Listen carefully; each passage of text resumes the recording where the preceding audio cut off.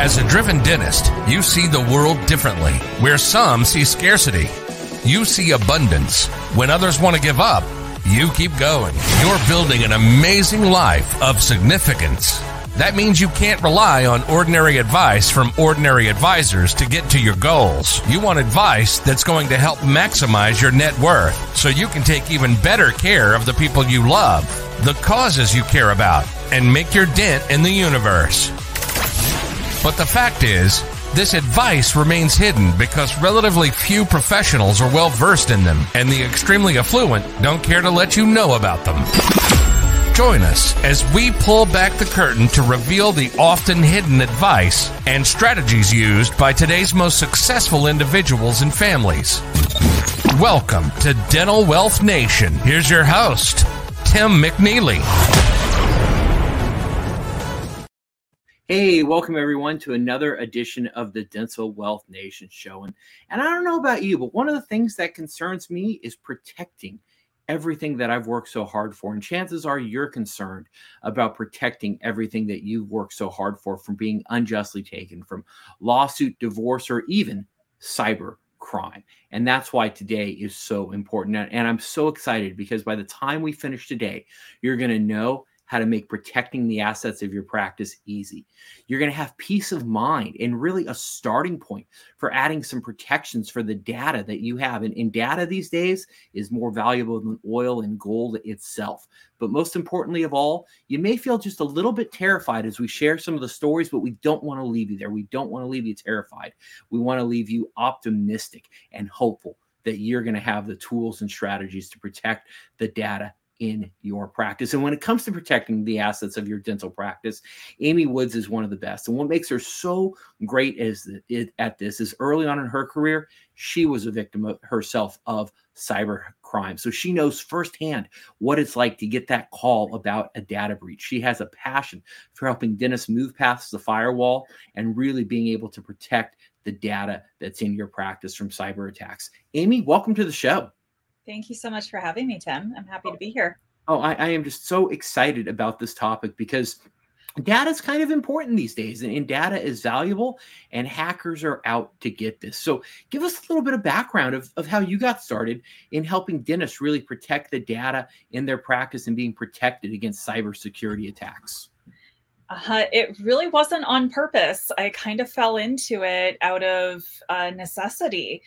So I had been working in IT, mostly for dental practices in Northern California. And it turns out that HIPAA ended up applying to us as a business associate. And about the same time, I decided, let's just throw in orthodontic surgery for fun, because that sounds like we don't have enough on our plates as it is. And during the healing time of that procedure and the second procedure and the third procedure, because it turns out I ended up rejecting my titanium and all my screws started unthreading themselves.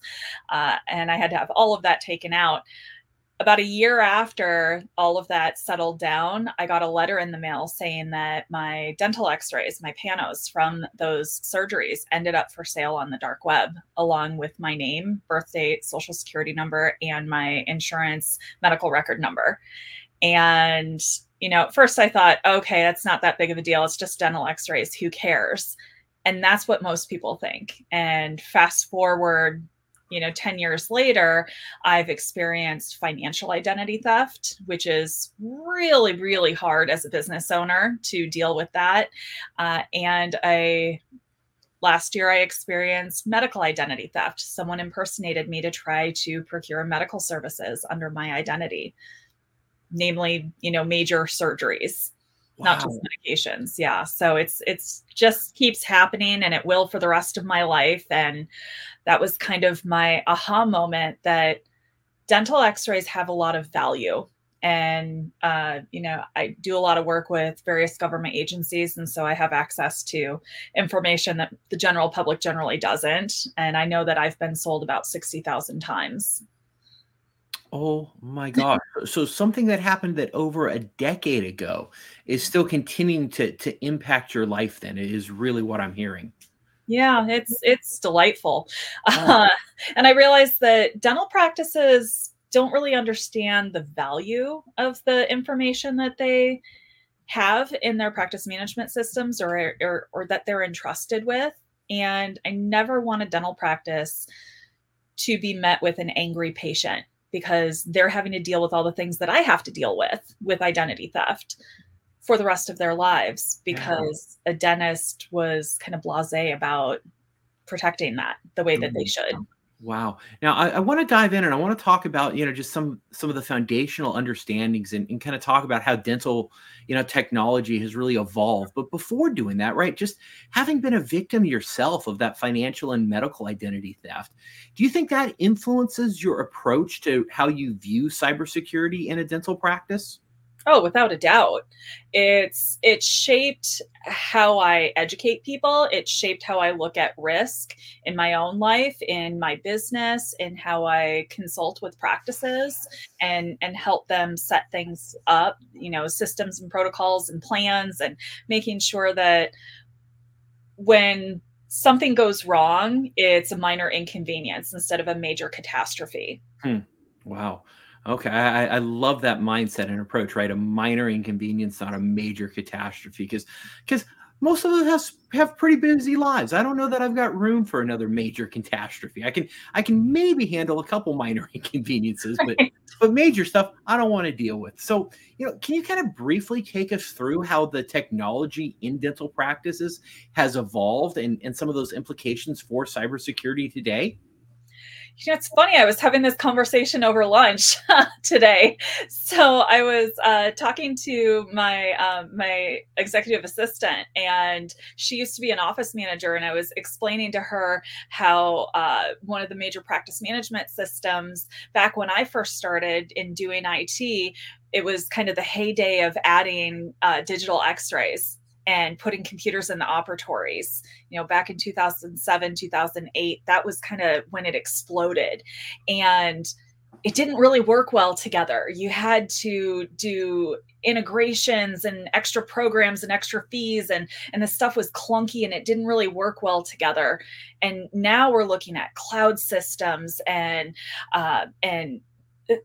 programs and vendors that just send out text message reminders, and you can send a text to have someone pay a bill, and you can do a telehealth appointment. And there's so many things that are different.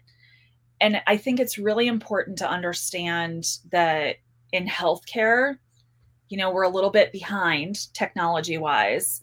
But in general, technology moves at a significantly faster pace than everything else we're used to in a dental practice. Wow. So even if this is something you kind of went through in your office a couple years ago, it's probably worth revisiting just because of the change of technology today and how quickly things do evolve. Yeah. Well, and during COVID, a lot of vendors popped up. Innovation came out of that time frame. People were stuck at home and going stir crazy. And so they came up with a lot of really ingenious ways of solving problems. Mm-hmm. So just because it works doesn't mean it's necessarily secure. Okay. Well, and that actually is kind of interesting because, right, HIPAA compliance, you got a lot of vendors that deal with that. They come in the office, they say, oh, this is HIPAA compliant, right? It's one of the questions we've all been trained to ask. And so, is being HIPAA compliant enough? And if the vendors are telling us we're protected, is that good enough? Or is there more that we have to do to protect ourselves? Oh, there's more. So when HIPAA first came out, we were told we just need a business associate agreement. And that was fine for a good 10, 15 years. But the problem is nobody looks at contracts that they sign. And you'd be very surprised to see what's actually in those agreements. A lot of them actually omit language entirely about who's financially liable. So if a vendor causes a data breach or they have a security incident and the doctor has to pay for it, are they going to get paid by the vendor or not to pay for that? And if you actually read a lot of those contracts, many, many, many vendors in the dental space do not take on that financial burden. So the doctor is left holding the bag and paying for it. Wow. It's kind of scary. And then the second part is vetting the vendors and actually asking the questions, not just trusting them. And I have 13 questions I start with. I mean, like, obviously I have a lot more questions that I ask because I'm a little nosy. But also, that's part of a HIPAA risk analysis. You have to vet your vendors, and it's part of your risk. I mean, you're entrusting these vendors with very sensitive patient information, and the patients are entrusting you as the practice with that information. So if you're outsourcing that trust to another vendor, you have to make them prove that they've earned that trust. Okay. And so simply just asking them if they've got these things in place and having the sales rep say yes, that's not enough, is it? Not anymore, Wow. especially with all the things with cybersecurity and ransomware. And the laws that have changed in the last 10, 15 years, you have to do more due diligence than ever before.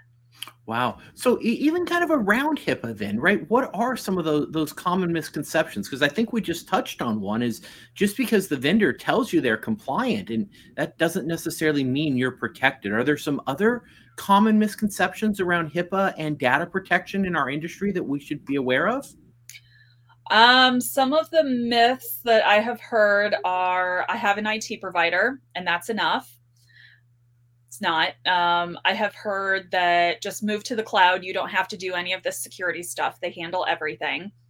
That's not true. You still have printers and scanners and email and people that do things. And so that's one thing.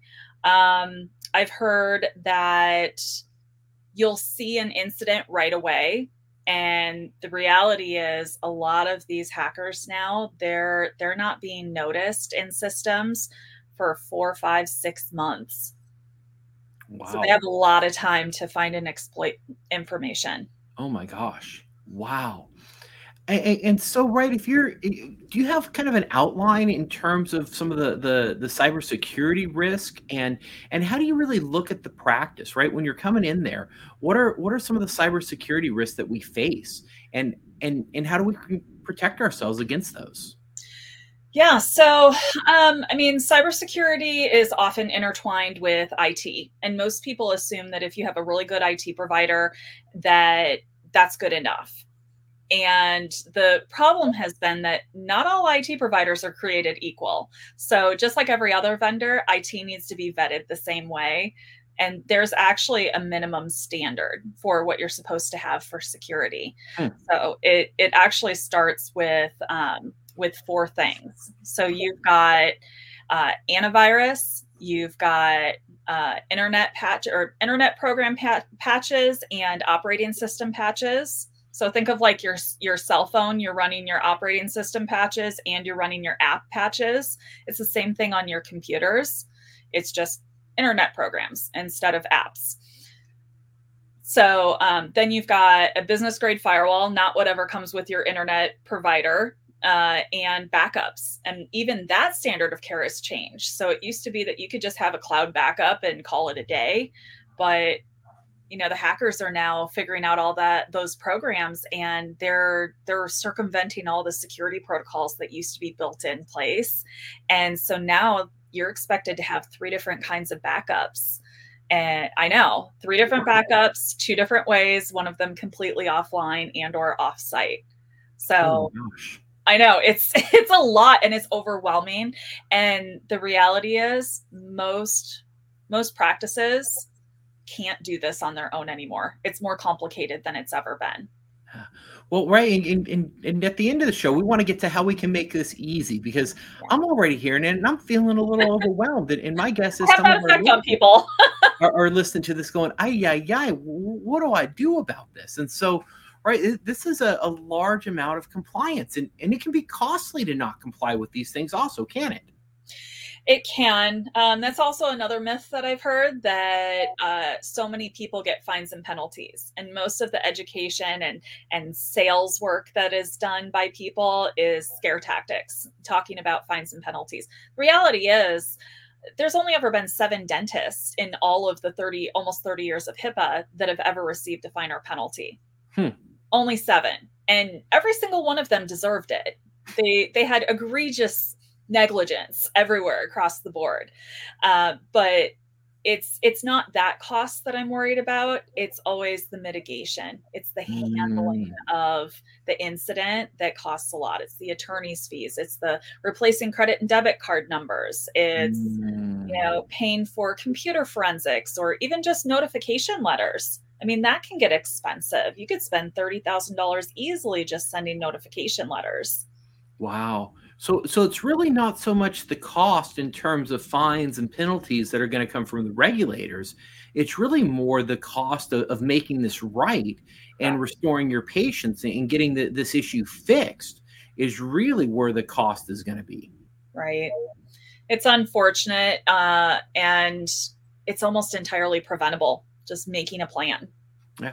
Well, do insurance policies cover this? Is this covered in a traditional insurance policy? No. So this is actually something that's covered under a cyber liability policy. Those words are very important, cyber liability. And the problem is there have been so many cyber incidents and data breaches over the last decade that a lot of those carriers are restricting what they'll actually cover. So I actually just saw a policy from quite a large dental practice, pedo office, and they did ortho there too. And they had a $4 million cyber policy, but it only covered $10,000 in ransomware coverage. So the practice thinks they're getting $4 million in coverage in a cyber incident, but the most likely cyber incident is ransomware, and they're really only covered for 10,000. So that industry is changing right now, and it needs to be thoroughly looked at. So even if you have one of these cyber policies and you've gone out to your insurance broker, you've heard, hey, this is important, there's a high probability that you may not have enough coverage for some of the breaches that take place then. Yeah, it's sad and unfortunate. And that's a big part of what I've been doing with clients lately is making sure that, if you're going to take the time and spend the money to get a policy like this, it needs to actually protect you. It's part of that covering your assets. Wow. Okay. So let's talk about that now, right? We've certainly laid out the issues. We know that there's some, right? You gotta be protected because hackers are coming for your data. And so from your experience, what are some of the simple yet effective strategies and measures that dental practices can put in place to really start enhancing their cybersecurity? How do we start fixing this problem? So I was telling you before we started today, when I first started looking at HIPAA, it was so overwhelming. I almost quit healthcare entirely. And so I certainly understand why people get overwhelmed by this. And, my darling husband is so calm, cool, and collect. And he just said, figure out how to put it in smaller bite-sized pieces. So it's ironic because the National Institute of Standards and Technologies came out with a cybersecurity framework a few years ago, and they've since updated it. But they really broke this down into 5 pieces. And it starts with identifying your risks and vulnerabilities. And you do that by getting compliant with HIPAA overall and starting with a full risk analysis that includes vetting your vendors and finding out what your risks and vulnerabilities are. And you could do that yourself, but if you want it done really, really well, hire an expert to do it. That's what they're there for. And then protecting your assets is the second point, and that is doing all of the IT security and training your team properly. Don't just do the hospital level. HIPAA is this acronym and it applies to healthcare providers. And I know dental hates the word provider. So, things like that, good quality education that actually makes sense for your dental practice. Step 3 is detecting anomalies, and most dental practices tend to skip this step because it involves something called penetration or vulnerability testing. And it's just scans on your system to find out if someone has hacked in. Step 4 is how do you respond? And that's really having a really good incident response plan. I recently had a client that had a weird issue. Like I somehow end up having all the weird stuff that finds me. They had a thermostat fail, near the server room, and the whole place overheated and the sprinkler system went off and flooded the whole place, including water flowing right through the server. Whoa. Which that's an electronic, you don't want water near electrical anything. So fortunately in that situation, I didn't specifically spell out that the thermostat was going to fail and the sprinkler was going to flood the server. That was not specific in the incident response plan, but we had other things like wildfire is a big deal in this particular area, and office flooding could happen. Water heaters explode all the time in offices. You have water lines everywhere. Like, flood is a real possibility in any dental office. And so we had a plan for that. And fortunately, plan A worked, and they were back up and running in under 24 hours. Oh my gosh. Wow. In full capacity.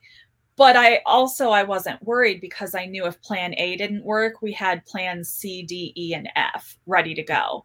Yeah. And I saw that doctor a couple weeks later, and she gave me a huge hug and said, I just don't know how these other offices are in a position to recover like that. And that's actually the fifth step, is how do you actually recover? And that's really practicing your plan and making adjustments as necessary. Well, and I think what's interesting about that story you just shared is this wasn't even hackers coming in. This was data loss due to flooding, right? Due to water. Freak accident. Yeah. Completely freak accident. Yeah. And so really, right, this is really moving beyond the firewall. This is protecting your data, not just from people coming from it, but internal incidences and accidents or hard drives failing, and being able to get your practice up and running again quickly so that you can be taking care of your patients again. When I was running my IT company, my goal was, if you had to contact me for something, the plan was 5 to 15 minute resolution. And if I didn't resolve it in 5 to 15 minutes, that was a much bigger problem. And it usually involved having to replace a piece of hardware. Because if you have everything together ahead of time, and you've made all these plans and planned for your failures, it shouldn't take more than 5 to 15 minutes. And at that point, if it does, we're both losing money. Okay. So the financial incentive is tied together with the IT company at that point. And it made such a huge difference in the overall productivity and profitability of a practice. So how do most practices even find out there's been some kind of an incident, right? In the story you just shared, right? Thermostat going out, water in your server, you show up at the office. That's a pretty obvious one, I'm guessing. But, when you're getting hacked or someone's stealing your data or, things like that, how do offices usually find out that there's an issue? The easiest one is if someone gets ransomware, you'll know right away. It happens pretty quickly. You'll get a message that pops up on your screen and says, we took your data, we're selling it on the dark web unless you pay us this amount in this much time. That's the easiest one. Can you just pause there for a moment and dive a little deeper? Because maybe some of our listeners just aren't aware of what ransomware is. They've maybe heard that term on the news. So can you talk a little bit about what ransomware actually is? Yeah. So think of it like a computer virus on steroids. Okay. So it's actually something called a type of malware. And it, like 96% of the time, it comes in through email. So it's going to come in through an attachment or a link that's in an email that's bad. And it will run a program on your computer. And because everything's connected in a dental office, it will run on all of your computers and your server and all of your equipment. And it will pop up a window on your screen that locks everything. It basically encrypts all of your data and holds it hostage. So it's holding it for ransom. That sounds awful. These people are truly, truly awful. And there is a special place for these people when they die. But for now, this is just the sad reality that we live in, and we have to protect ourselves from this. So, I mean, you're telling me this is like walking into your office one day, firing up your computers, and you're greeted with a pop-up screen that basically says, you can't get any of your data unless you pay us a lot of money.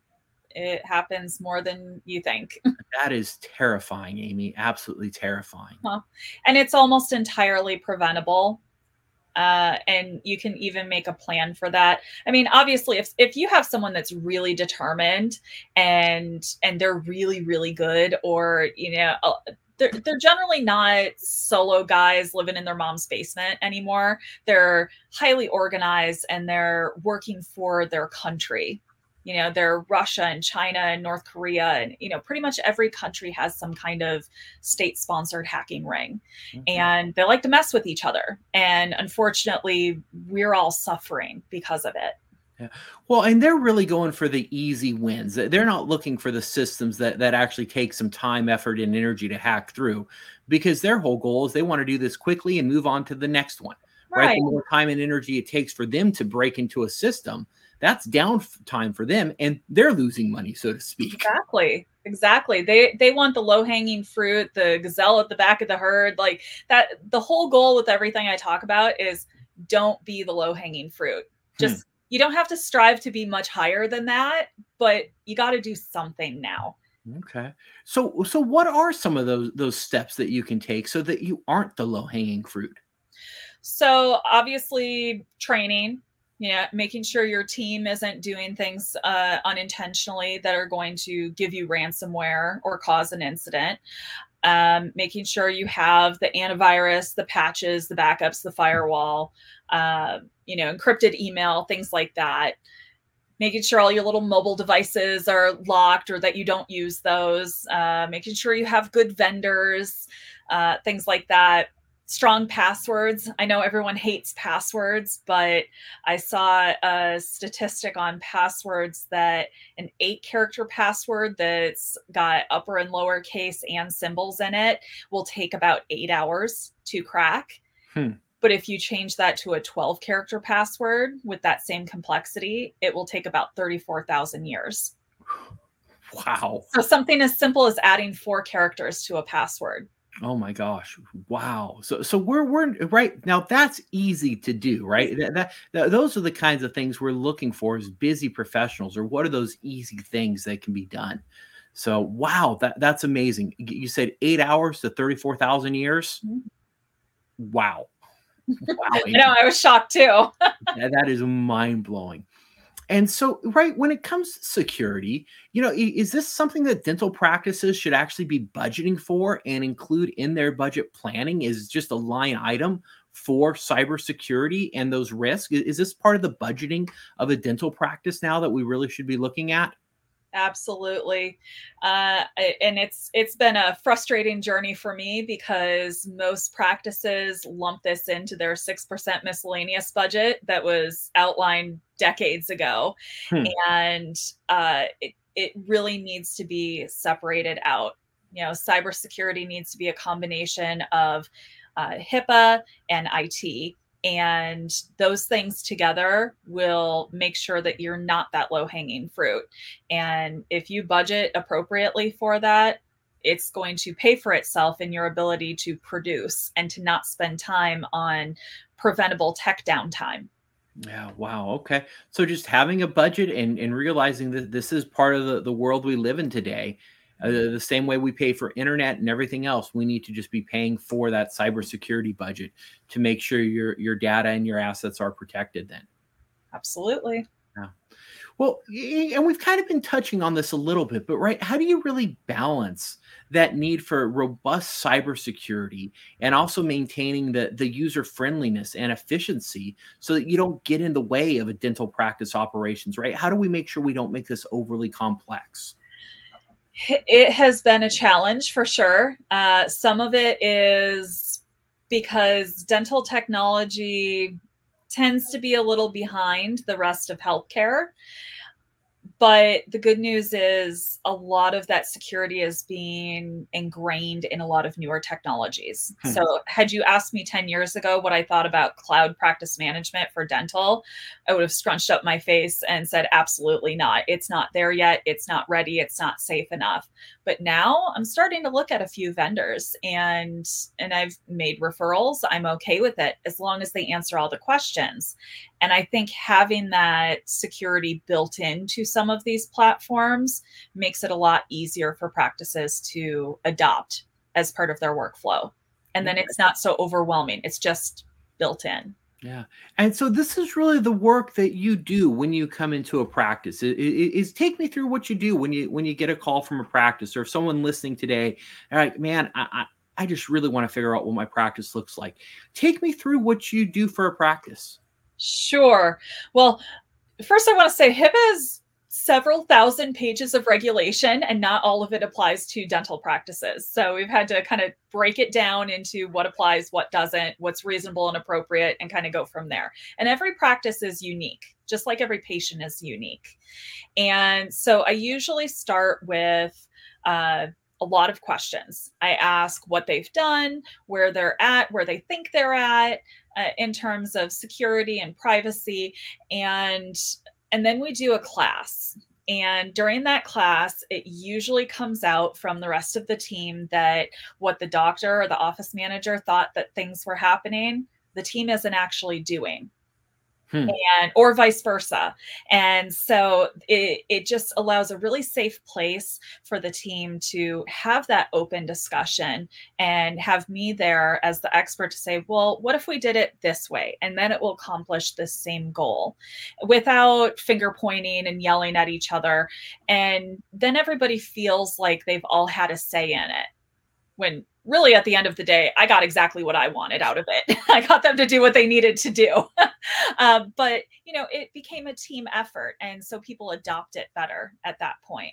I am more of a white glove approach, because if I gave a practice a list and said, go write these policies and procedures for technology and security, they would roll their eyes at me and set it on a shelf and never do it.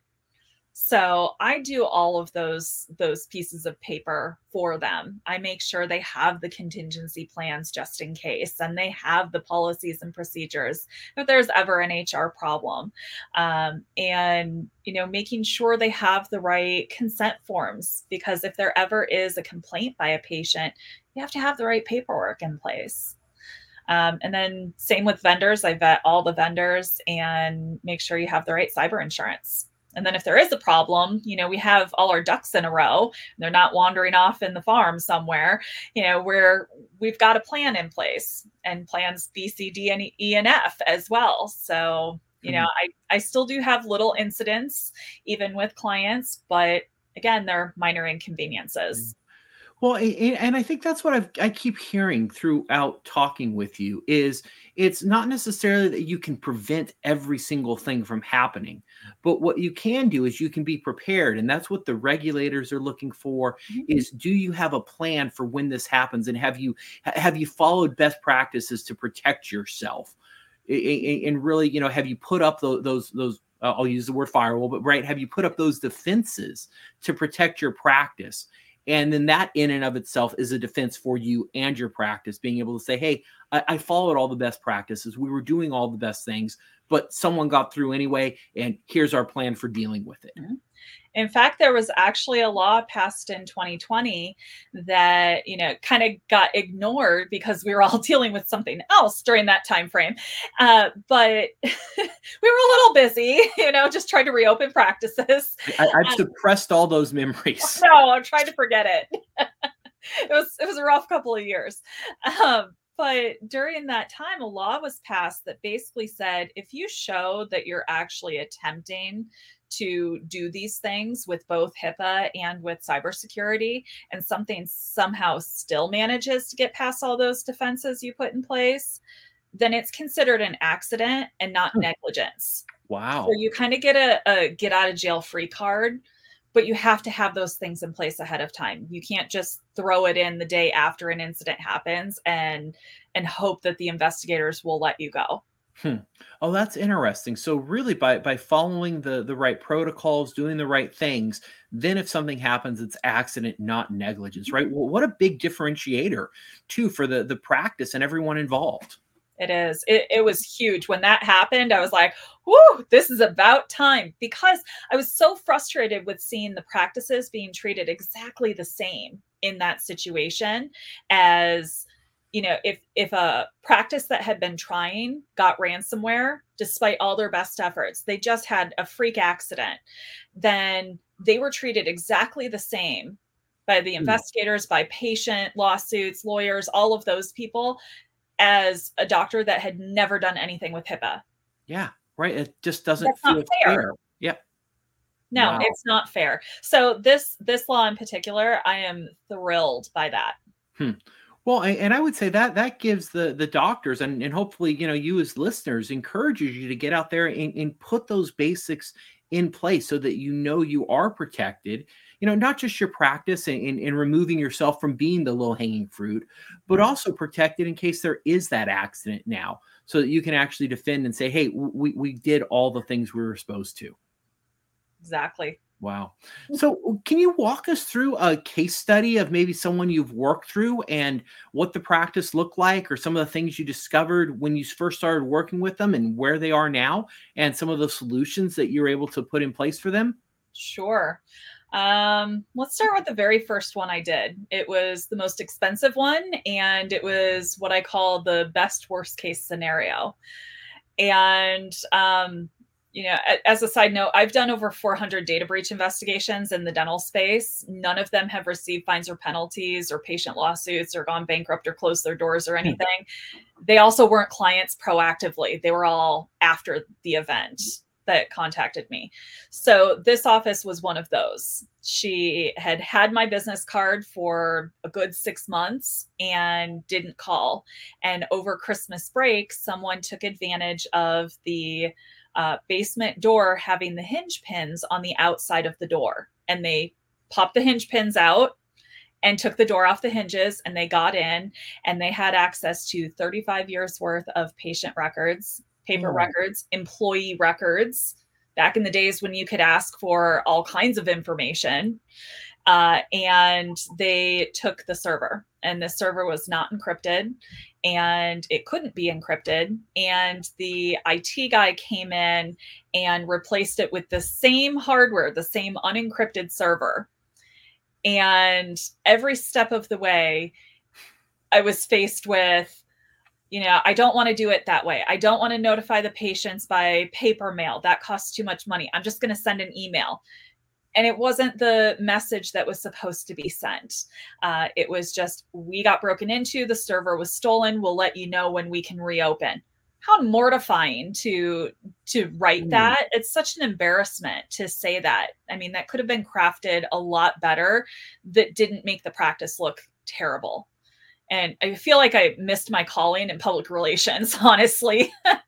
And in this kind of office and this particular situation, and I do think it's important to note, it was a very tiny 3-operatory practice. And they ended up having to spend a lot of money on physical security. And during the investigation, it turns out that they had outdated computer operating systems. They needed to replace every single computer in the office. The IT guy refused to acknowledge that having a firewall in the office was a necessity. He flat out said, I don't believe in firewalls, and I think encrypted email is a scam. So he got fired. And then we managed to get through all of it. And the investigators put them on a 3-year plan to prove that they were continuing to improve privacy and security in this practice to avoid a fine or a penalty. And fortunately, no patients sued and no patients left the practice. They were able to restructure everything and talk about it differently to their patients to let them know that, yeah, your information's already compromised and that's our fault, but we're not going to let that happen again. But unfortunately, in the end, this practice paid several $100,000 out of pocket. Wow. And once again, it sounds like these were all preventable things that had they done a little bit of preventative work up front, they would have had an accident, not a breach and not negligence. Absolutely. Wow. But, you know, we don't know what we don't know. And to be fair, this was 2013. And during that time was kind of the transition between HIPAA privacy rule and security rule. And dental was trying really hard as an industry to become exempt from a lot of those things. And they kept delaying it. And instead of just embracing it. You know, the Navy SEALs have a phrase I love. It's embrace the suck. And this does. I mean, it truly does. It is a horrible thing that we all have to deal with now. But if we embrace it, it actually takes less time, less mental energy, and definitely less money Yeah. in the grand scheme of things. Well, I know, just right thinking about it, right? You talk about embrace the suck, right? It's almost kind of scary to think about, someone coming in and looking at my systems and looking at my processes and saying, "Hey, you're secure or you're not secure." Like that in and of itself is terrifying. But the reality is, by doing that, you actually add a lot of protection to your office. And so embracing the suck can actually really help build a strong foundation for your practice. Yeah. I will also say with that I've had a lot of doctors over the years tell me, I don't want you in my office. I don't want you looking at anything until I do all the things. And I would argue the opposite, because even if you're 20%, because no one is 100%. I want to make that clear. No one will ever be 100% compliant or secure, but you're working on a path toward as close to that number as you can get.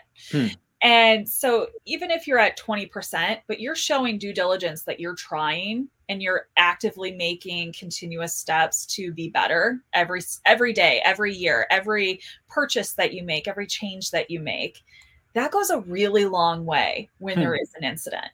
Wow. So simply, right, once again, documenting those things, showing that you are working with people like you in your office, and really, right, building that data so that you're saying, "Hey, here's what we've been working towards," goes a long way, doesn't it? Yeah. I mean, I've had offices where they've had nothing in place, or they bought a DIY manual years ago and it's still in the shrink wrap on a shelf collecting dust. And, I go in and I get a good 85% dialed in just in the first 3 months. And after that, we're making little improvements and constantly improving every year, every time there's a change. And it makes a big difference. Yeah. So the other thing I'm hearing is this is not a one-time event for your dental practice either. This is an ongoing process. Am I hearing that correctly? Absolutely. So I think all the listeners really need to understand there's a big difference in how you handle risk management and consultants and even IT than how you did even 5-10 years ago. So I know everyone hates recurring payments on anything, but this is something that you should consider because it's more ingratiated in your day-to-day activities. So most of my clients have me on some kind of retainer where they can call me if there's a little problem. And they do often. It could be, one I get a lot is I gave the patient the tablet to fill out the health history forms, and it had the previous patient's name still on it and all of their information pre-populated. And it's like, well, that's a people problem. Let's fix this. This is easy. But to be able to have someone call me and say, hey, I'm thinking about this new vendor. What do you know about them? Can you help me out?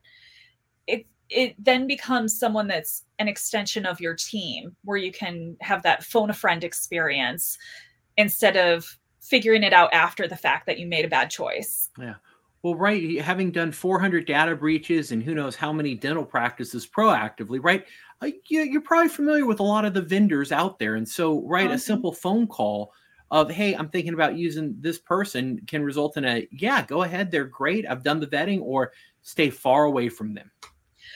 I try not to say those words. I think that all vendors have the opportunity to be better and to prove that they are truly HIPAA compliant instead of just saying that they are. Okay. I have a process that is not that difficult. And I've worked with another cybersecurity colleague that works in dental on the other side of the country as well. And, our systems mirror each other. And so this is a standard protocol that is done in every other regulated environment. But for whatever reason, the dental industry, they've shied away from it for years and years. In fact, I had threats of lawsuits just for simply asking questions of some of these vendors. Oh my gosh. I mean, fortunately, I have thick skin. I'm like, great. So you're threatening to sue me because I asked simple questions on behalf of these doctors that they're legally obligated to ask? That doesn't seem very fair. The good news is a lot of vendors are starting to recognize that they need to be transparent. So this is a good thing.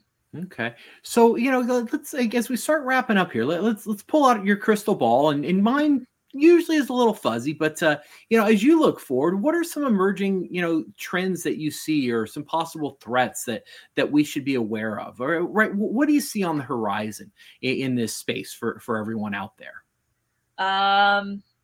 I think a couple of things. Artificial intelligence is a big one right now. There's people using things like ChatGPT in the practices incorrectly. I had one that put all of the patient information into ChatGPT, like their address and their type of appointment they had, and said, write a dismissal letter to this patient. We can't do that, by the way. That's not what ChatGPT is intended for. And you can ask it for a generic template letter and then input your information. That's the right way to do it.